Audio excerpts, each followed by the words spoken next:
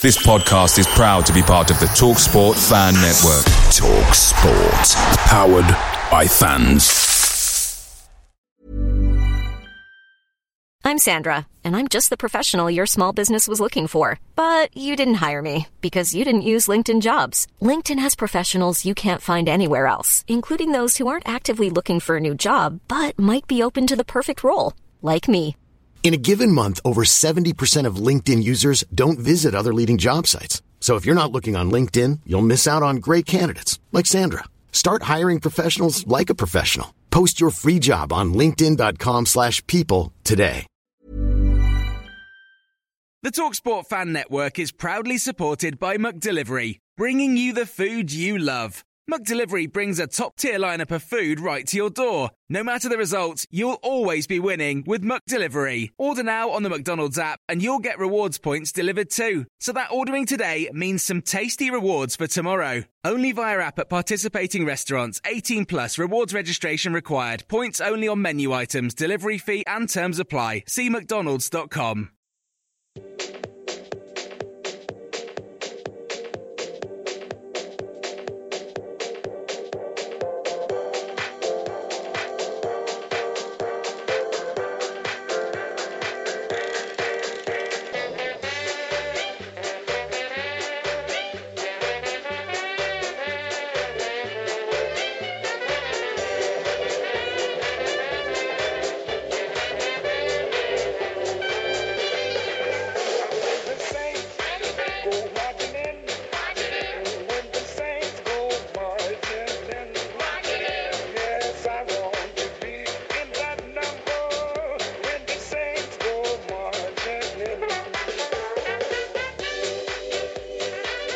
Hello and welcome to a brand new season of Total Saints Podcast, the dedicated weekly podcast going to the heart of all things Saints. My name is Ben Stanfield, at Ben Stanners on Twitter, and along with Adam Leach, Chief Sports Writer at the Daily Echo in Southampton, we started this podcast about 12 months or so ago so we could chat, rant and opinionate on Southampton Football Club's rollercoaster journey through English Premier League life. Thankfully, after the ups and downs of last season, we can still do that going into 2018-19. We've also smashed our entire marketing budget to get a new member of the panel this season as well. So Steve Grant, the owner of Saints Web, who I'm sure many of you will know, has joined the panel as well. And I'm pleased to say that both of them are with us as we undertake our first pod of the season. So gents, good to have you with us. How are you both keeping?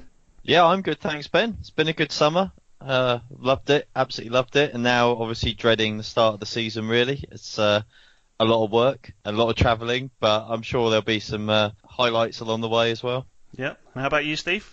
Yeah, it's been a long summer for various reasons, most of which centred around dragging my arse around Russia for 4 weeks, which was both an incredible and a draining experience. Yeah.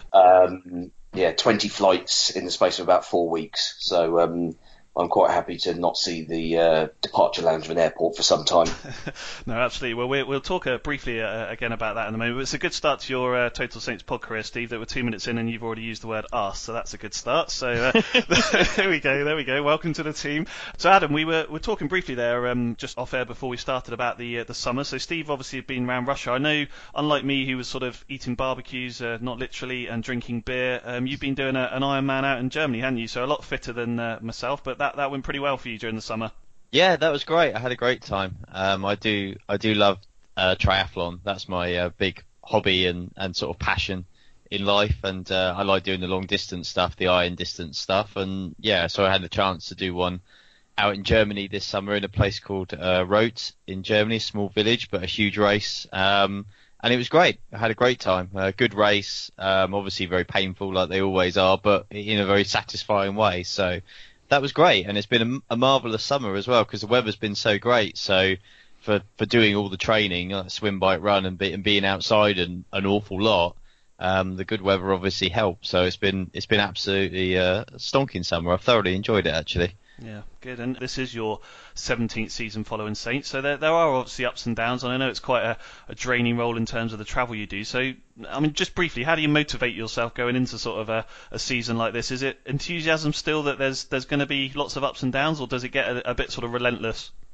No, it's absolute horror at this stage. When I was coming back from Derby for the friendly last weekend, I had a moment of utter depression as I realised this was it for booked in for another 9 or 10 months, driving up and down the country in a Vauxhall Corsa. But the thing is, absolutely. But the problem I have is I get to this point and I almost don't care. I literally couldn't care less what happens.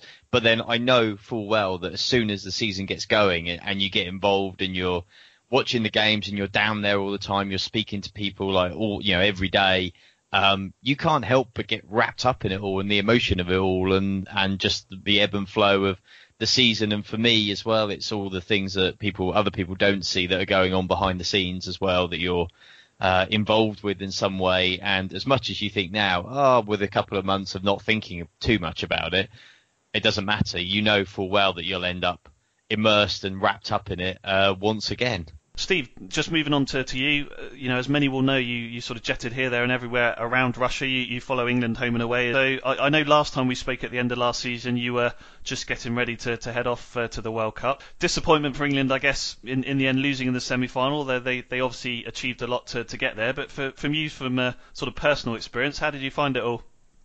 That was an extraordinary experience. I was absolutely knackered by the time it was all over, and I'm quite glad to be back. But I kind of went into the tournament, like most people really, with relatively low expectations, not really all that bothered. But as the tournament wore on, all the social media obviously the FA are putting out their own stuff themselves, and you kind of get this idea that actually the squad that we've got there actually seem to be quite likeable for once. And you kind of get sort of swept up on the crest of the wave that produces, particularly when first game in the group stage you win in the 91st minute, and then obviously the second one where we score 6, and all of a sudden it's lift off and everyone's getting really excited. I actually think the peak was the Colombia game with winning the penalty shootout. Yep. was just a moment that. And there weren't many of us there. It was probably about 2,500-3,000 England fans in the ground, I would guess. It was basically Bogota moved to Moscow. Yeah. And winning in that environment in the way that we did was just extraordinary. The Sweden game was kind of a bit of a letdown, really, because it was just so easy. Yeah, it was. And it was very odd. And then, the Croatia game was just the ultimate roller coaster of emotions, really. The sort of build up to the game, and then obviously taking an early lead and being 22 minutes, I think, from the World Cup final, and then just that massive come down as obviously they equalise, and it's then a case of can we hold out for penalties, and obviously the answer was no. I'd actually booked flights and hotel to stay out there until the day after the final, regardless of what happened. But I got back to my hotel at 1:30 in the morning after the semi-final, and just thought, do I really want to stay here for another 4 nights with basically just a load of Croatians being the happy ones, sort of building up to their big day when it could have been us? Yeah. And I just thought, nah. So just booked myself a flight out of there literally 4 hours later. I guess the one silver lining was it was nice to see Dejan Lovren burst into tears again in the final. But for those of you who are new to the podcast, warm welcomes. And for those who've been with us for longer than that, thanks for coming back. And we look forward to hopefully trying to keep you entertained again throughout this season. Just before we sort of move on, I want to say a few thank yous. It's been a fairly busy summer for Adam and I, trying to make some improvements to the podcast for this season. So firstly, Dan Leyden, he's allowed us to use his artwork for our new logo this season. So thanks very much to Dan for that. You can find him at Dan Leyden on Twitter. A German DJ that I came across on YouTube, the wonders of YouTube, called Wolfgang Law. He's got a version of Oh When the Saints, which you probably heard at the start of the podcast, which we're gonna use this year. And then just lastly, Paul Eastham, who's the front man for the band Coast, at Official Coast, has agreed to let us use his Colours track, which will play out the pod for the remainder of the season. So thanks very much to those 3 guys. The aim for the podcast this season, really, I guess, is to keep it a bit shorter and snappier. So we're going to try and sort of aim for no more than 45 minutes each week, so that you can enjoy it on your commute to or home from work, during your lunch break, or wherever and whenever you feel like listening. We'll talk about what's happening on the pitch, what's happening off the pitch, and everything in between. Also, this week we're going to have at Saints in France on to talk about a new website that him and his team are building at Saints World FC. This is Total Saints Podcast, episode 39, the first of the 2018-19 season.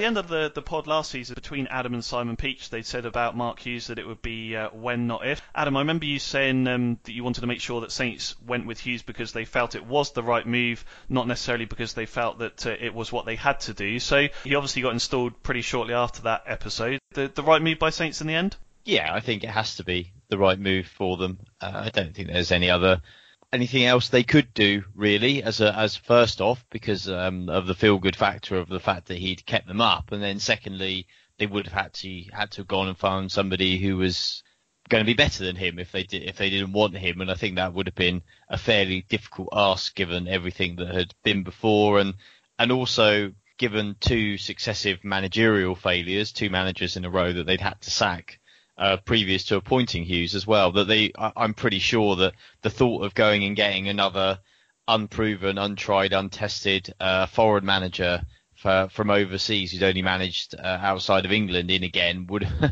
have been a pretty daunting prospect for anybody. So I think it was the right decision, definitely, for many reasons. One, because I think Hughes is a good man for the job, and I've become even more increasingly convinced of that during the summer, actually, funnily enough, as I've mused on it more and more. And also, I think from those there at the club, a sense that they had to do it. I mean, I think, hand on heart, I think there's quite a bit of surprise around from those who know at St Mary's that we haven't seen at least one, maybe even two very significant changes at the very top of the echelon of the pyramid at Saints this summer. Yep. But I think that in terms of maintaining those positions, really, I think when you've backed yourself into a corner with a couple of years of comparative failure, you can argue the toss as to whether it is failure or not. And as we remember with the interview that I did with Ralph at the end of last season, when I said to him 2 seasons of failure, and he said, well, no, it's not. I mean, last season, 2 seasons ago, we did really well, and then you sacked your manager, so you obviously didn't think you did that well. But nonetheless, there's a time when you have to, if you're going to stay in your job, maybe, and I'm talking really on the football operations side here, I'm really talking about Les Reed and I guess Ross Wilson as well, yep, that you just occasionally are going to have to, whether you think it's right or not, and hopefully they do think it's right with Hughes, but you're just going to have to kind of bow to the crowd a little bit, because if you don't, then I think that's going to make things very ugly, especially when you've probably, in all likelihood, trodden a bit of a tightrope to kind of not go out the door anyway. So I think, for me, in all regards, I think it's a good appointment, and I think he's the right man at the right time. The only thing I would say, and I'm sure we'll discuss the squad and things like that, is that I would caution that the guy is clearly not a miracle worker. Nobody is. And therefore, I think he still has an awful lot of problems, and I wouldn't be entirely surprised if it's a bit of an iffy season. But I don't think you could really necessarily blame him for all of that when you start out now. No, indeed. And Steve, it does feel like quite a long time ago since he was appointed, even though even then Saints managed to drag it out one way or another for 2 or 3 weeks. But do you feel Hughes is obviously an experienced Premier League manager, but do you think he probably feels he's got a bit of a point to prove after what happened at Stoke? I wouldn't have thought so. It's possible he might think, well, I've got something to prove to certain journalists and pundits who were sort of banging the drum of, oh, well, it's all gone tits up. But at the same time, he knows that the 3 years previous to the last year, 18 months or so at Stoke, he did a very good job there. Three years in a row where they finished 9th, which is better than most Stoke fans would have expected. So I wouldn't have thought he's got any sort of designs on proving anybody wrong. I mean, he's been in and around the Premier League for a number of years as a manager with various different clubs, and it's probably only QPR fans that outright hate him. Yep. And I always think if you're a manager that's been through that many clubs in the Premier League and there's only one that would actually genuinely have a really bad word to say about you, then I think you've probably not done too badly. And Adam, Hughes took the Saints team across to China as part of a sort of big PR move in line with the Gao ownership, and they played a couple of games over there. I know it was a lot of talk about the weather and the humidity and those sort of things. General feedback and views you've had on the tour out there, how did you feel it went? First thing to say is I wasn't there, so I can't give anything direct. I can only talk about things that I've obviously heard. Subsequent to that. The Saints are in a position that a lot of clubs are now, and that you've got a difficult balancing act, because there's obviously a commercial aspect to taking a club away in the summer to go somewhere. And in this instance, it is obviously directly connected with the ownership and the fact that they want to use the Saints brand to do what they want to do in China. And that seems to be part of the reason why they bought the club. And therefore they own it, and they can tell them to go out there, so they go out there, which is fine. The second thing to say is that from a footballing point of view, it's not what you would do. It's not ideal. I don't think it's if you were looking for the perfect build-up to the season, you wouldn't spend the first 2 weeks in China, which is what they did. I think the training facilities were below the standard that they could have expected at Staplewood and at home. Right. You've obviously got heat, humidity, you've got jet lag, time difference, and also anybody who's ever known footballers will know full well that they don't really like going away, and they certainly don't like going away, taken away from their families for 2 weeks for a flag waving exercise in China. And I think, to be honest, I hope it was successful from a commercial point of view. I don't know, because I think from a football point of view, we perhaps saw in the friendly at Derby the consequence of going to China for 2 weeks at the start of pre-season, in that they were probably, in my eyes, a little bit behind where they should have been at that point in time. And I know Hughes has now spoken glowingly about the time they've had in France, and obviously the result and the time there suggests that it hasn't had a hugely detrimental effect, in that they've been able to kind of catch up. But my overriding thing is that you have to do it from a commercial point of view, but let's not pretend that it's what the football side needs, or that it's in any way good for the football side of things, because I don't think it is. But I imagine that's why they quite deliberately, assuming that could be the case, penciled it in right at the start of pre-season, because then you've obviously got plenty of time afterwards to recover. And of course, a fairly significant amount of the first team squad for the upcoming season weren't even out in China with them. So it didn't exactly affect everybody anyway. So I think that's, from everything that I've heard, I think that's my summary of the situation.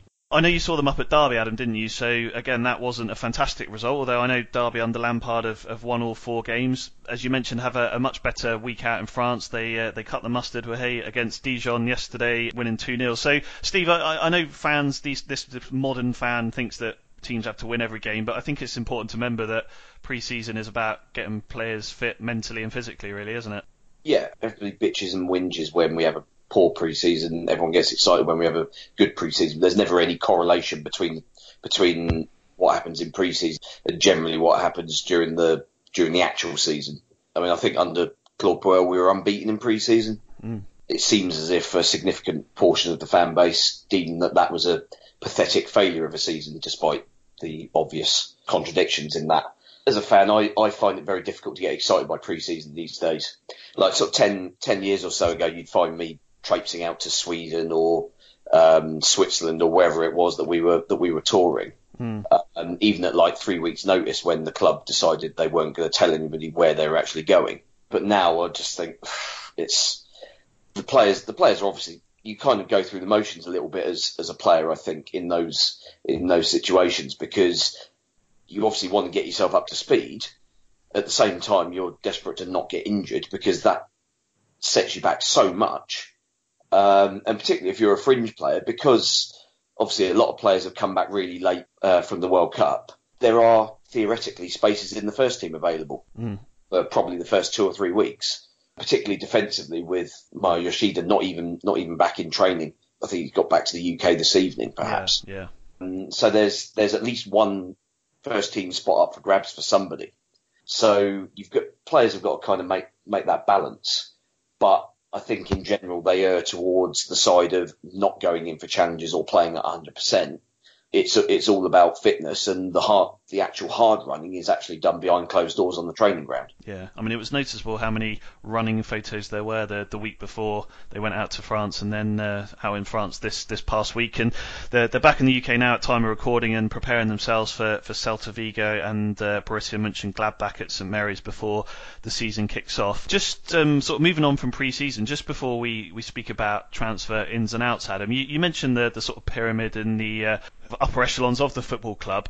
It's been noticeable, certainly to me, and I think to quite a few fans, that Mr. Reid has been a little less in the limelight with the transfers that have come into Saints this season, certainly in terms of the PR, the photos, the videos, etc., etc. So, I mean, do you think that maybe more of a backseat on transfers has been implemented specifically, or do you think he's just trying to stay out the limelight and give the head of recruitment a better opportunity to sort of move forward with the signings that are coming in? Or is it just coincidence? Well, I think it's probably more coincidence. I mean, let's be honest, Les has kept his head down for a long time now, and as we've discussed before, the longer that you don't say anything, the harder it becomes, and especially if the team aren't, haven't been performing at the level at which they would have wanted to. So I think from Les it's probably just a case of keeping his head down, really, and keeping quiet. I'll be interested to see what does develop from here, because Ralph committed Les to taking part in this fans forum.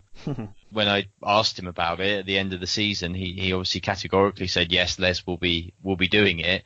And if I were Saints, I would potentially want Les to actually kind of speak out a little bit, in whatever fashion they see fit, but to probably talk a little bit before he gets to the fans forum, because I don't think that you'll, realistically, if he hasn't spoken for a long time and given everything that's happened, that's not necessarily the best place to let him loose and to have the fans there, especially as that's the my understanding is that's the Radio Solent one, so that'll be the one that quite a lot of fans can go to, and obviously probably the admission will be perhaps less strict in terms of who comes than when the club oversees some fans forums later in the year. So I would probably want to have punctured that balloon somewhat before he gets in front of the supporters. So it'd be interesting to see what they do. But yeah, I mean, Ross Wilson has taken a bit more of a front and centre role. I think that probably is reflected in a little bit of what's going on behind the scenes as well. Maybe they're allowing him to do that, but I think he's always been very influential as well. I think that's why he's there. That he has a job and to do, and I think he has a lot of influence on what goes on. It's not just Les. Les is in charge overall, but he's also in charge of a whole heap of other football related things. But on balance, again, if I'm being completely honest, am I a bit surprised that Les survived after the end of last season? If I'm totally honest, yes, I am. But having seen enough of what goes on at Saints down the years, I generally tend to think that most of the time stability is better than instability, and you just hope that there obviously have been some errors. Well, there's no point in banging on about them all now. We can see that well enough in the transfer market and the loan players that have gone out, that I'm sure we'll talk about. But if those lessons are learned from, then okay, we move on. I think the only thing is whether, in some people's eyes, it's almost too far gone to kind of win them back. But football's football, and if you get results, it's amazing how quickly people do come back to you. And obviously, I think Mr. Gow attended the last game of the season, and I think he was persuaded because of the fact that he saw 30-odd thousand fans cheering and applauding and being generally happy that actually stability was the way forward rather than making changes. I think that's ultimately what made up his mind. Yeah, no, indeed. So that we can build up to the positives. Carrillo and Boufal, as you mentioned, have both gone out on loan. Jordi Classy's joined Feyenoord this past week as well. I was going to ask about Tadic, Adam. You mentioned him as your player of the season at the end of last year. So I imagine from a personal point of view, you were disappointed to see him go. But how much of a negative do you think that could potentially be for Saints? But I know we're going to talk about incomings, but just in terms of what he's provided the club over the last 3-4 years. Well, I think it's a significant departure. I think he's gone without as much fanfare as I feel he probably deserved. Over the course of 4 seasons, I know it's a bit of a random window to take, but at the time he's there, he has been their best player over the other players that represented them over those 4 seasons. He's definitely the best. When you look at his appearance record, I was almost taken aback to see how many appearances he'd made over those 4 seasons. He's been, other than periods of injury, he's effectively been a first name on the team sheet type player. And I think what was particularly frustrating in terms of the timing of him going was that it appeared for the first time in a while that he had a manager in Mark Hughes who worked out how to get the best out of him again, how to make him that brilliant creative talent that we first saw. When I first saw Dusan Tadic play, those first 12 games or whatever it was under Koeman when he came, he was so creative and so good. I was thinking, you know what, I don't think I've seen anybody like this for Saints since Matt Le Tissier.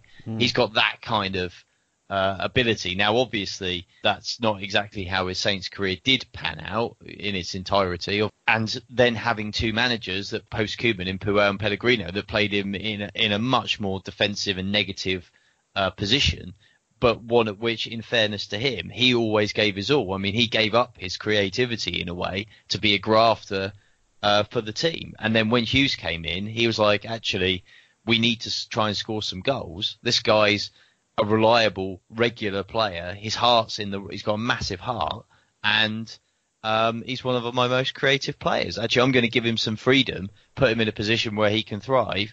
And Tadic was really, for my money, the key player in that little run under Hughes in terms of keeping them in the division, along perhaps, might argue Alex McCarthy as well. But he was certainly, in terms of the creativity, was the number one man. So having got a manager that feels like he can get the best out of him, to then see him go is frustrating, and to lose him is, for me, is very disappointing, because again, I know they've brought in Elyounoussi, who is obviously a direct Tadic replacement, and on very, very short amount of viewing I've had of Elyounoussi, plays a relatively similar type of game to Tadic, but you have got somebody in from abroad, and he could be as good as Tadic. He could be better than Tadic.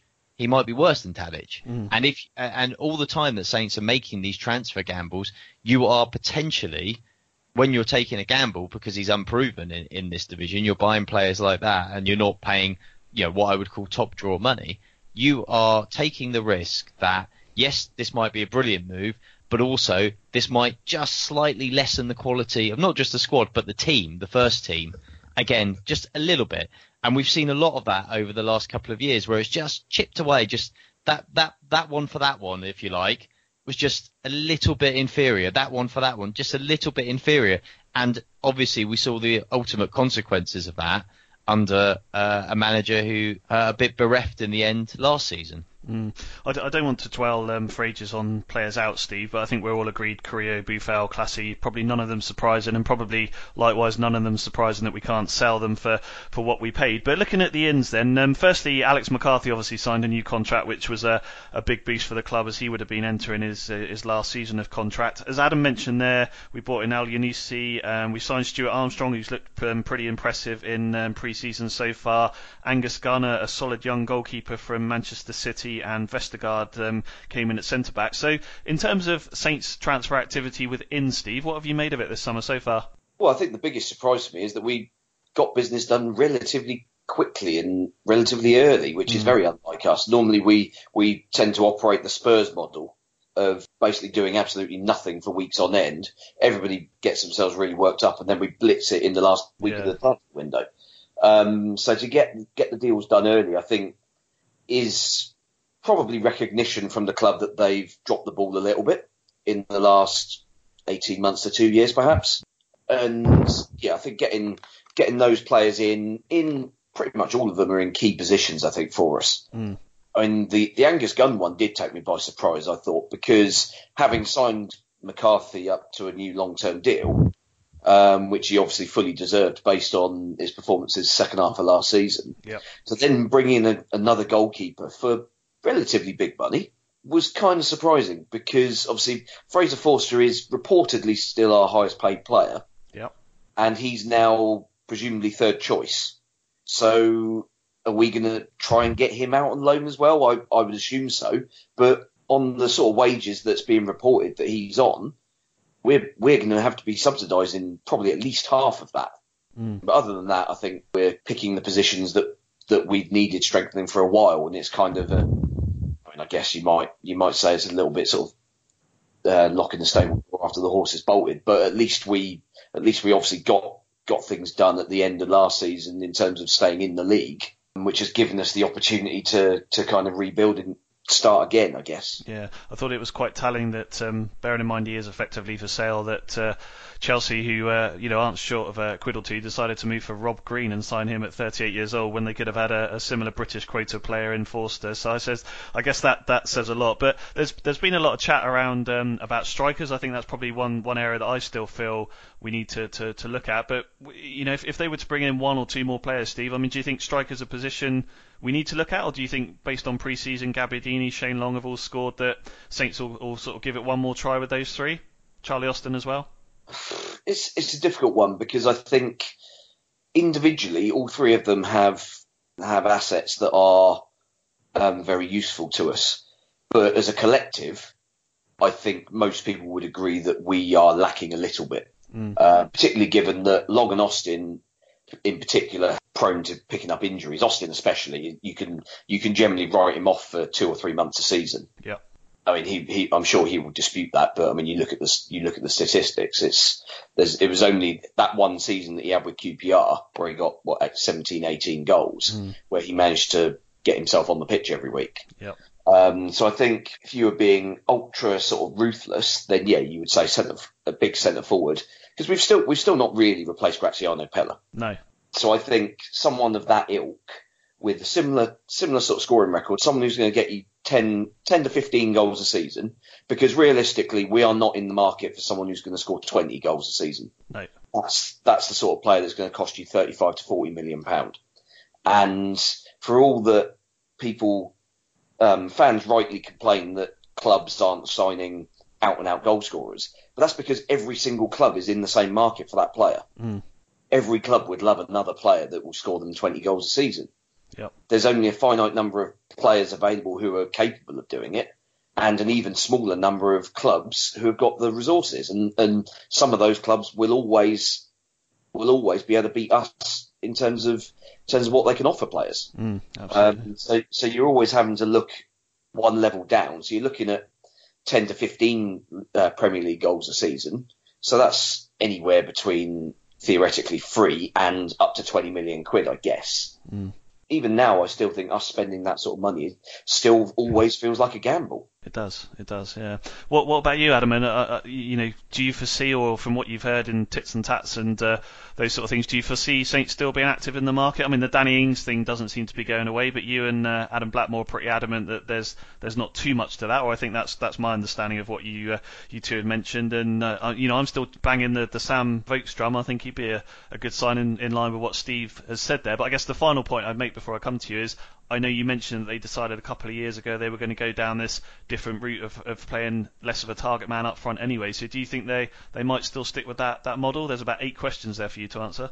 Yeah, I think that they will not rule out doing another bit of business, but it's been made relatively clear, hasn't it? Hughes has even said as much, that really more have got to go before players are brought in. They've the net spend this year is 36 million so far, with obviously Tadic accounting for reducing the 51 by the 15 that he went out for, which is a not insignificant amount of money that they've spent. They've probably used up a lot of the Van Dijk cash now, I would assume. The issue that they've really got is that they've made 2 more of their biggest signings, and this is the latest in a line of big signings that have failed, have gone out on loan for nothing. And I don't know the exact figures, but I would be pretty confident to guess that they are contributing a very, very significant amount of the wages for the 2 that have gone out.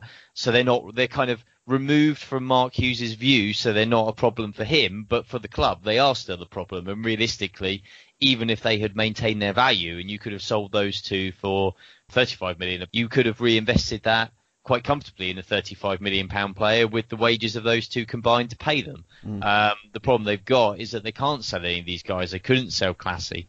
I imagine that the chances are they aren't going to be able to sell Forster, and that'll have to be a loan, heavily subsidised wages again as well. So this is the issue that they've got, is that they've got players there that other people don't want to buy now. Yep. We've moaned for years, ironically, about all the players that they've had that other clubs have wanted to buy, and now the moaning is that they've got players that other clubs don't want to buy, which I would suggest, when you put it on balance, is a worse situation to be in when you look at it now. So I think that they would like to do something else. I'm sure, in fact, I know they would like to do something else, but the problem is funding it. And what they don't need, what they categorically do not need, is another gamble of a player who probably is just going to be another one a bit like what they've got in terms of just being a squad guy that might score you 5 to 10 goals a season if you're looking at a striker, or, you know, if you're looking at a more creative, deeper player, another one that's similar to what they've got. There's no point. They've got the depth in squad of players who are at that level. They don't need just to put another body on in the squad in those positions. If they are going to go into the market in an attacking sense, either for a deeper creative player or a striker, as far as I'm concerned, they have to go and shop from the very highest shelf that they possibly can now. Yeah. They need to get somebody who's good enough to come in, be better than everyone else they've got in that position, be a starter in the team every week and do really well. Or your best guess that they will do that. And that means spending some pretty significant money on that person. Otherwise, in my opinion, they'd be better off keeping their powder dry and going with what they've got. That's what I think personally. If they can't get that player, that's what they should do. For me, I understand why people say about a striker, and I still think it's probably the most likely area Saints will go for. But I would say that unless they're really confident they're going to get somebody stellar, so somebody better than Austin or Gabbiadini effectively, what I really want to see is somebody with more pace in that deeper, slightly deeper off the striker creative area, because I think that is something they are just crying out for. And I know, again, it's difficult to get. And again, there's any point in getting somebody like that if you can get somebody good. That's where I would go, because I think with Austin and Gabbiadini, you've got two guys. Unless you're going to, again, as Steve rightly said, unless you're going to suddenly spend a huge amount of cash, which Saints aren't realistically going to do, you've got guys there that, if you give them chances, are going to get you enough goals during the season. The problem for Saints is getting those guys chances. The only other thing that they have done in that area potentially is bringing in Stuart Armstrong. Now, again, I feel again he's a little bit like a 1-for-1. I think it's a really good deal, and I really liked what I've seen of him. But I think he's probably ultimately a replacement for Stephen Davis, really, because they are they're uncannily similar players. What are the little I've seen of Armstrong now, but they seem very, very similar. And Davis is one that has been able to be a creative force further forward, albeit not one with pace, but playing in that role somewhere behind the one striker. But he's obviously he's 34 now, going on 35. Yep. He's got 1 year left on his contract now. I think realistically, the chances are that barring anything exceptional, this is probably his final year at Saints, you would expect. And that Armstrong is again almost it's a boost to the squad now of an extra player, but in the longer term, though I think it's a canny bit of business, it is kind of a 1-for-1, and I think that's a good signing. Maybe he can provide something else further forward, unless Hughes wants to play him deeper. He's played him in both of those roles in pre-season. But again, when I look at the overall transfer strategy this summer, while I completely agree with Steve, I'm really impressed, and I think they deserve credit for getting business done early, and I think Les and Ross deserve credit for that. I would say that effectively they've got two like-for-likes in that, you know, the Armstrong replacement for Davis, really, in real terms, I think, over the fullness of time. Elyounoussi, a replacement for Tadic, who's already gone out. Yep. They've added one centre-half, which they needed to get another one playing three centre-halves anyway, especially as, even though he didn't play, they got rid of Gardos, who was obviously in the club as a senior centre-half, even if he didn't play. And then they've got a second-choice goalkeeper. So the problem that I've got is that you might be making small increments of improvement here and there and little nudges here and there.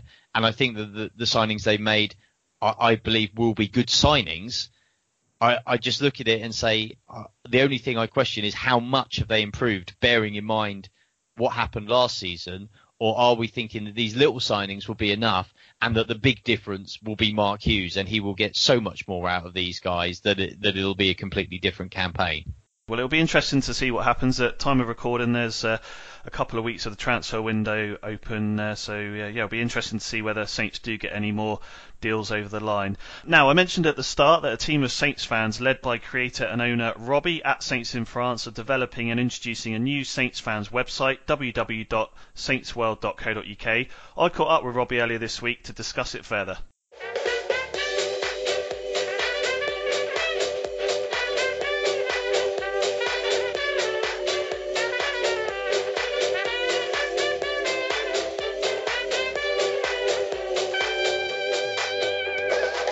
Total Saints podcast with Ben Stanfield, Adam Leach and Steve Grant. You'll no doubt have heard and or seen a lot over the last few weeks about the imminent arrival of a new website that will be unveiled for Saints fans to enjoy and investigate. Total Saints Podcast was invited to be the preferred podcast for the website, which we're really excited about, and I'm delighted to say that the brains behind the idea and its owner, Robbie, our beloved at Saints in France, joins us in this week's first episode of the season to talk about it in a little more detail. Robbie, good to have you with us again. I hope you're keeping well. It sounds like it's been quite a busy off-season for you then. Evening, Ben. Evening, everyone. Yeah, it definitely has. If we set a steep learning curve, it would make climbing Everest easy, to be honest, Ben. It's been one of those, yeah, definitely. Yeah, brilliant. And tell us a bit more about the where the idea came from then, and why you sort of decided to do the site. It goes back sort of 2 to 3 years, to be honest, Ben. I saw with being on Twitter that there are so many different pages on Twitter. There's different pages on Facebook. There's different websites. And to be honest with you, 99% of them are fantastic. Don't get me wrong. I think what they do is great, but they all seem to be aimed generally in one direction. One may be statistical, one may be like fan forum based. And I sort of saw a point where I thought, well, I really would like to appeal to everybody. I'd like a site where everybody can come and see it. Yep. And it appeals to all age groups and basically the old adage Saints family. So that's where it started. Say 2 to 3 years ago, but I kept putting it off, and that is basically down to myself and a lack of confidence. The reason it really kicked in, I was lucky enough to meet up with Franny Benali and Luke Benali last season at St Mary's on one of my trips over. I was chatting to Franny about it, and basically the guy just said to me, he's like, look, Rob, just do it. It's Yep. the worst that can happen. What's the worst? The worst is it doesn't work, or you decide to stop doing it, but that doesn't hurt. That's just a learning curve. And I was like, you're absolutely spot on, Franny, and he's the guy that really said to me, get on and do it, and that's where it started off. Fantastic. And I know it was just you initially, wasn't it? But there's quite a team of you now, and then I know you've managed to get some brilliant local Southampton businesses behind you as well. So who's involved in sort of pulling it all together now, Robbie? Really, it's a case of saying who's not been involved. We've got some fantastic... I mean, I will say now, if I don't mention your name, then please don't take it wrong, but I'm hoping I've remembered everyone that's been involved so far. We've got some brilliant permanent team members that will be providing content weekly. Yep. Also, we've had some fantastic amount of people that have said that they'd love to provide content, just normal fans, normal people like me and you, Yep. that just want to write something down. They just want to express what they feel about a game, about a signing, about anything revolving around the club. And that's what they'll be doing. You may hear from Phil, you may send something in, and then you don't see anything for a couple of months. So going through, if I may, Chris Gordon, I cannot praise or thank enough. Chris is building the site. Massive Saints fan, lives in Canada now, and no way would we be in the position we're in now without his help. Yep.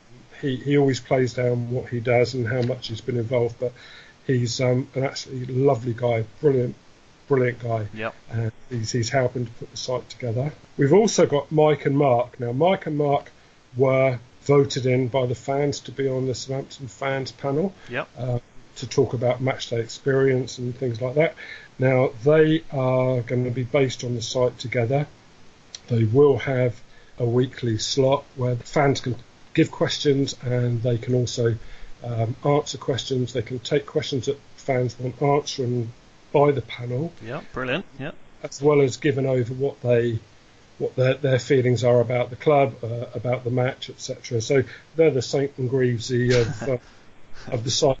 In respect to weekly things, we've got Lucy, Alex and Joe. They will be on a regular basis talking about matches, about the club, about everything else. So hopefully you'll all get to know them as the site moves along.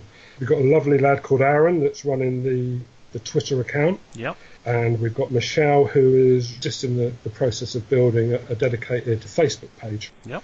So, yes, with respect to sponsors, if I can go through that, then. Sure, yeah, please do, yeah. Right, our main site sponsor this year is Drive Personnel. The lovely guy in charge of that is Chris Bryant. Now, you may recognise both the name and the company name because they do a lot of work with Saints Foundation. Correct, yeah. Yep. So that's how you'll recognise them. Also, very luckily, Steve Lewis from VHO. Mm-hmm. They've come on board to sponsor the site with respect to providing some fantastic prizes as the season goes on for competitions. Both of those guys are massive Saints fans, so it's an absolute pleasure to have them on board with the site. I'm really, really pleased that they showed confidence and faith in us to do that. With respect to some more partners on the site, which leads on to the content side of things, we've got Art of Football, which will provide and produce some superb football pictures and artwork. And they will be providing a discount dedicated to Saints fans on the site. Yep. We've got Southampton DSA, which is the Southampton Disabled Sports Association. They will be providing as much information as everyone needs about being a disabled supporter of the club, which will be great. And they'll be open to take questions and also any things you need answering or things you're not sure about. Then obviously you can get in touch with the site and they will receive the message directly and they can answer those, which is superb. Yeah, that'd be really good. Yep. Very pleased on that one. And also got confirmed that our ladies football partner is going to be Sutton Women's FC, one of the most successful local ladies clubs, and they will be providing content for us regarding ladies football, coaching from the girls teams right up to their main team. And the same again, that they'll be providing feature work as well as us covering ladies football and their results. Yeah, fantastic. And in terms of the site itself then, Robbie, when are you expecting to make it live for all of us to go and have a snoop around? Right, well, we're hoping to be live within the next 2 weeks. So about the start of August, depending on when you're listening to this, yeah? Yeah, pretty much around the start of August. I mean, we've got a lot of content already. It's going to be a fairly soft launch, but we really didn't want to just launch and just pump out anything. We wanted to get it right because it's going to be hopefully a good interactive experience for people that visit the site. Brilliant, no, good stuff. And the website address is www.saintsworld.co.uk, right? That's it. Brilliant. And I know you mentioned Twitter, Facebook, etc., so making it clear for everyone so they can go and find you, Robbie. What are the Facebook and Twitter addresses? Facebook is yet to be confirmed. Okay, because, TBC. Michelle's building that. On Twitter, it's at SaintsWorldFC. Yep. And Instagram, exactly the same, at SaintsWorldFC. Well, it sounds really exciting. I think all of us are looking forward to playing a part in its success. And, as I say, I know from a podcast point of view, hopefully we get some traffic coming your way and vice versa. And I think it'll be good. Certainly I'm looking forward to hearing what everyone has to say. I think we're all looking for a much better season than last year, Robbie. I was going to ask you just before you sort of finish up. I mean, what are your hopes for Saints on the pitch this season? Well, I think if we had a glass each, Ben, yours is usually... they're both filled to the same level, but as the saying goes, half empty, half full. Well, I don't know what you mean. I have no idea what you mean. I'd like to think that we would be pushing for top 10, seeing some really nice attacking football. I'd love to see some of the youth coming through, like Slattery, Jan Valery, Hesketh, Reed.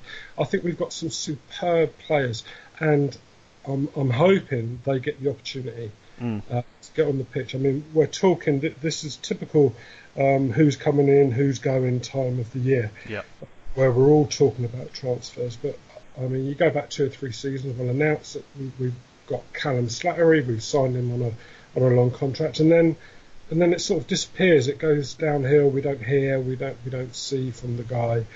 Same with Jan Valery. I mean, a couple of years ago, pre-season under Puel, was the guy's immense. I mean, he's like 6'15" and strong.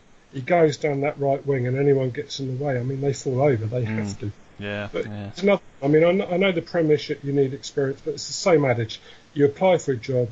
If you haven't got experience, you don't get the job. But how do you get the experience if you don't get the job in the first? Yeah. Personally, I mean, if we could get to the point where we're playing some of those players, they're getting the opportunity to play, and if they play well, they keep their place, be it on the bench or starting. Then I'd be happy if we could maintain a mid-table position, not be in the same position as last year. Because I mean, as you know, we were both, as was everyone else, like, well, we're going down. We know, as much as you try and tell yourself that you can avoid the drop, it was scary times. It was. I think one stage, Robbie, I think my glass probably got quarter full or quarter empty or 3/4 empty or yeah. You get a hole in the bottom. Exactly. So one word then. I think you're kind of giving it away already, but final league position. 12th. 12th. Good. I think we'd take that, wouldn't we? A bit of mid-table obscurity after last season. Well, thanks for joining us. Good luck with saintsworld.co.uk, and very much look forward to inviting you again on the pod soon, Robbie. It's brilliant. Thank you.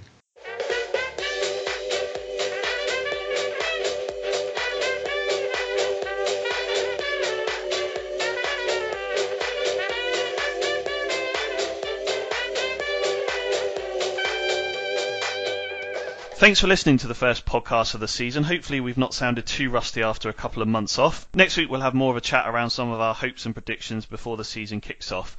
Don't forget you can follow us and interact with us via several social media channels. You can find us on facebook.com @TotalSaintsPod. You can find us on Twitter @TotalSaintsPod, and you can email us totalsaintspodcast@yahoo.com. We're also hoping to join patreon.com in the next couple of weeks. Adam's been working hard on that and should be able to give us a bit more info on either next week or the week after podcast. You can also visit saintsweb.co.uk for Saints discussion and forum. We're also running a TSP Fantasy League this season via fantasy.premierleague.com. Myself, Steve and Adam have all created our teams. I think mine's Must Win FC, Adam. I thought I should go with that. Yours, you must have spent hours on, is Transfers Are for Wimps. So tell us the story behind that, Adam. The story behind that is that when fantasy football literally first came out in this country, I played it for a couple of years, and I played the Sun Dream Team. And what I liked about that is that you couldn't make any transfers, or you could make like one or something in the January window, and that was it, because I just cannot be bothered looking at the team every week. So I just like to pick a team and think, well, I'll just leave it be. So Transfers Are for Wimps is because I will steadfastly refuse to make a single transfer or change in the team throughout the entire season, no matter how badly it's going. Yeah. Bear in mind that I picked the team. I haven't even read the rules, and I mentioned this to somebody else the other day, and I just said, I picked some players I like, but I don't know anything about the scoring or anything like that. And they started to explain the scoring to me, and I was thinking, I don't I've not really done. But when on my first draft of the team, I had £17.5 million left over, and I thought, I'm not sure this is what you're meant to do, probably. So I went back and reinvested some of it in one or two others, but I basically just picked a team of players that I thought I quite liked. But then now I know the scoring system, my optimism is low, but I certainly will not be making any transfers whatsoever. And just backing that, obviously, my amazing footballing Premier League knowledge will be enough to secure me an inevitable title. Well, it's interesting as you were saying that, Adam. I was thinking there that your team's called Transfers Are for Wimps, that you had 17.5 million left at the end of the transfer window, and you didn't necessarily know 100% what you were doing with your team. It almost sounded like if Les Reed was playing Fantasy Premier League, that may well be him as well. Well, maybe Les should enter a team. That'd be good, wouldn't it? Yeah, we'll open the door. Les, if you're listening, feel free to join. The code for the site, Les, is 935-385-208-349. And Steve, you've gone for something a little bit more alcoholic, Locomotive Vodka. Yes, just a tribute to the summer. Good stuff. So, well, there is still time to join the league before it shuts. I think we've got 75 teams or so, Adam. So you do well to beat all of those without any transfers. But I have absolute entire confidence that I'll beat them all. Well, there you go. You heard it here first, and there will be a prize for the winner at the end of the season, who imagine won't be Adam. But there we go. Just good. Post it straight off to me now. Good stuff. So great. All right. Well, just finally as well to say thank you to Robbie at Saints in France, and good luck to him and the team. www.saintsworld.co.uk. From the three of us, see you next time, and keep marching in.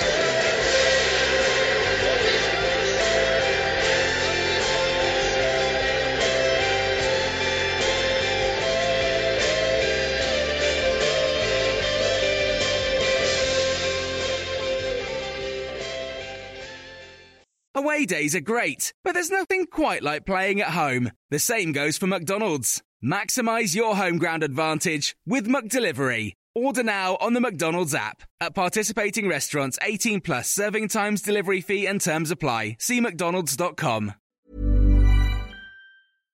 When you make decisions for your company, you look for the no-brainers. And if you have a lot of mailing to do, Stamps.com is the ultimate no-brainer. It streamlines your processes to make your business more efficient, which makes you less busy. Mail checks, invoices, legal documents, and everything you need to keep your business running with Stamps.com. Seamlessly connect with every major marketplace and shopping cart. Schedule package pickups and see your cheapest and fastest shipping options from different carriers, with rates up to 89% off USPS and UPS rates. And with the Stamps.com mobile app, you can take care of mailing and shipping wherever you are. Make the same no-brainer decision as over 1 million other businesses with Stamps.com. Sign up with code PROGRAM for a 4-week trial, plus free postage and a free digital scale. No long-term commitments or contracts. That's Stamps.com. Code PROGRAM. This podcast is proud to be part of the TalkSport Fan Network. TalkSport. Powered by fans.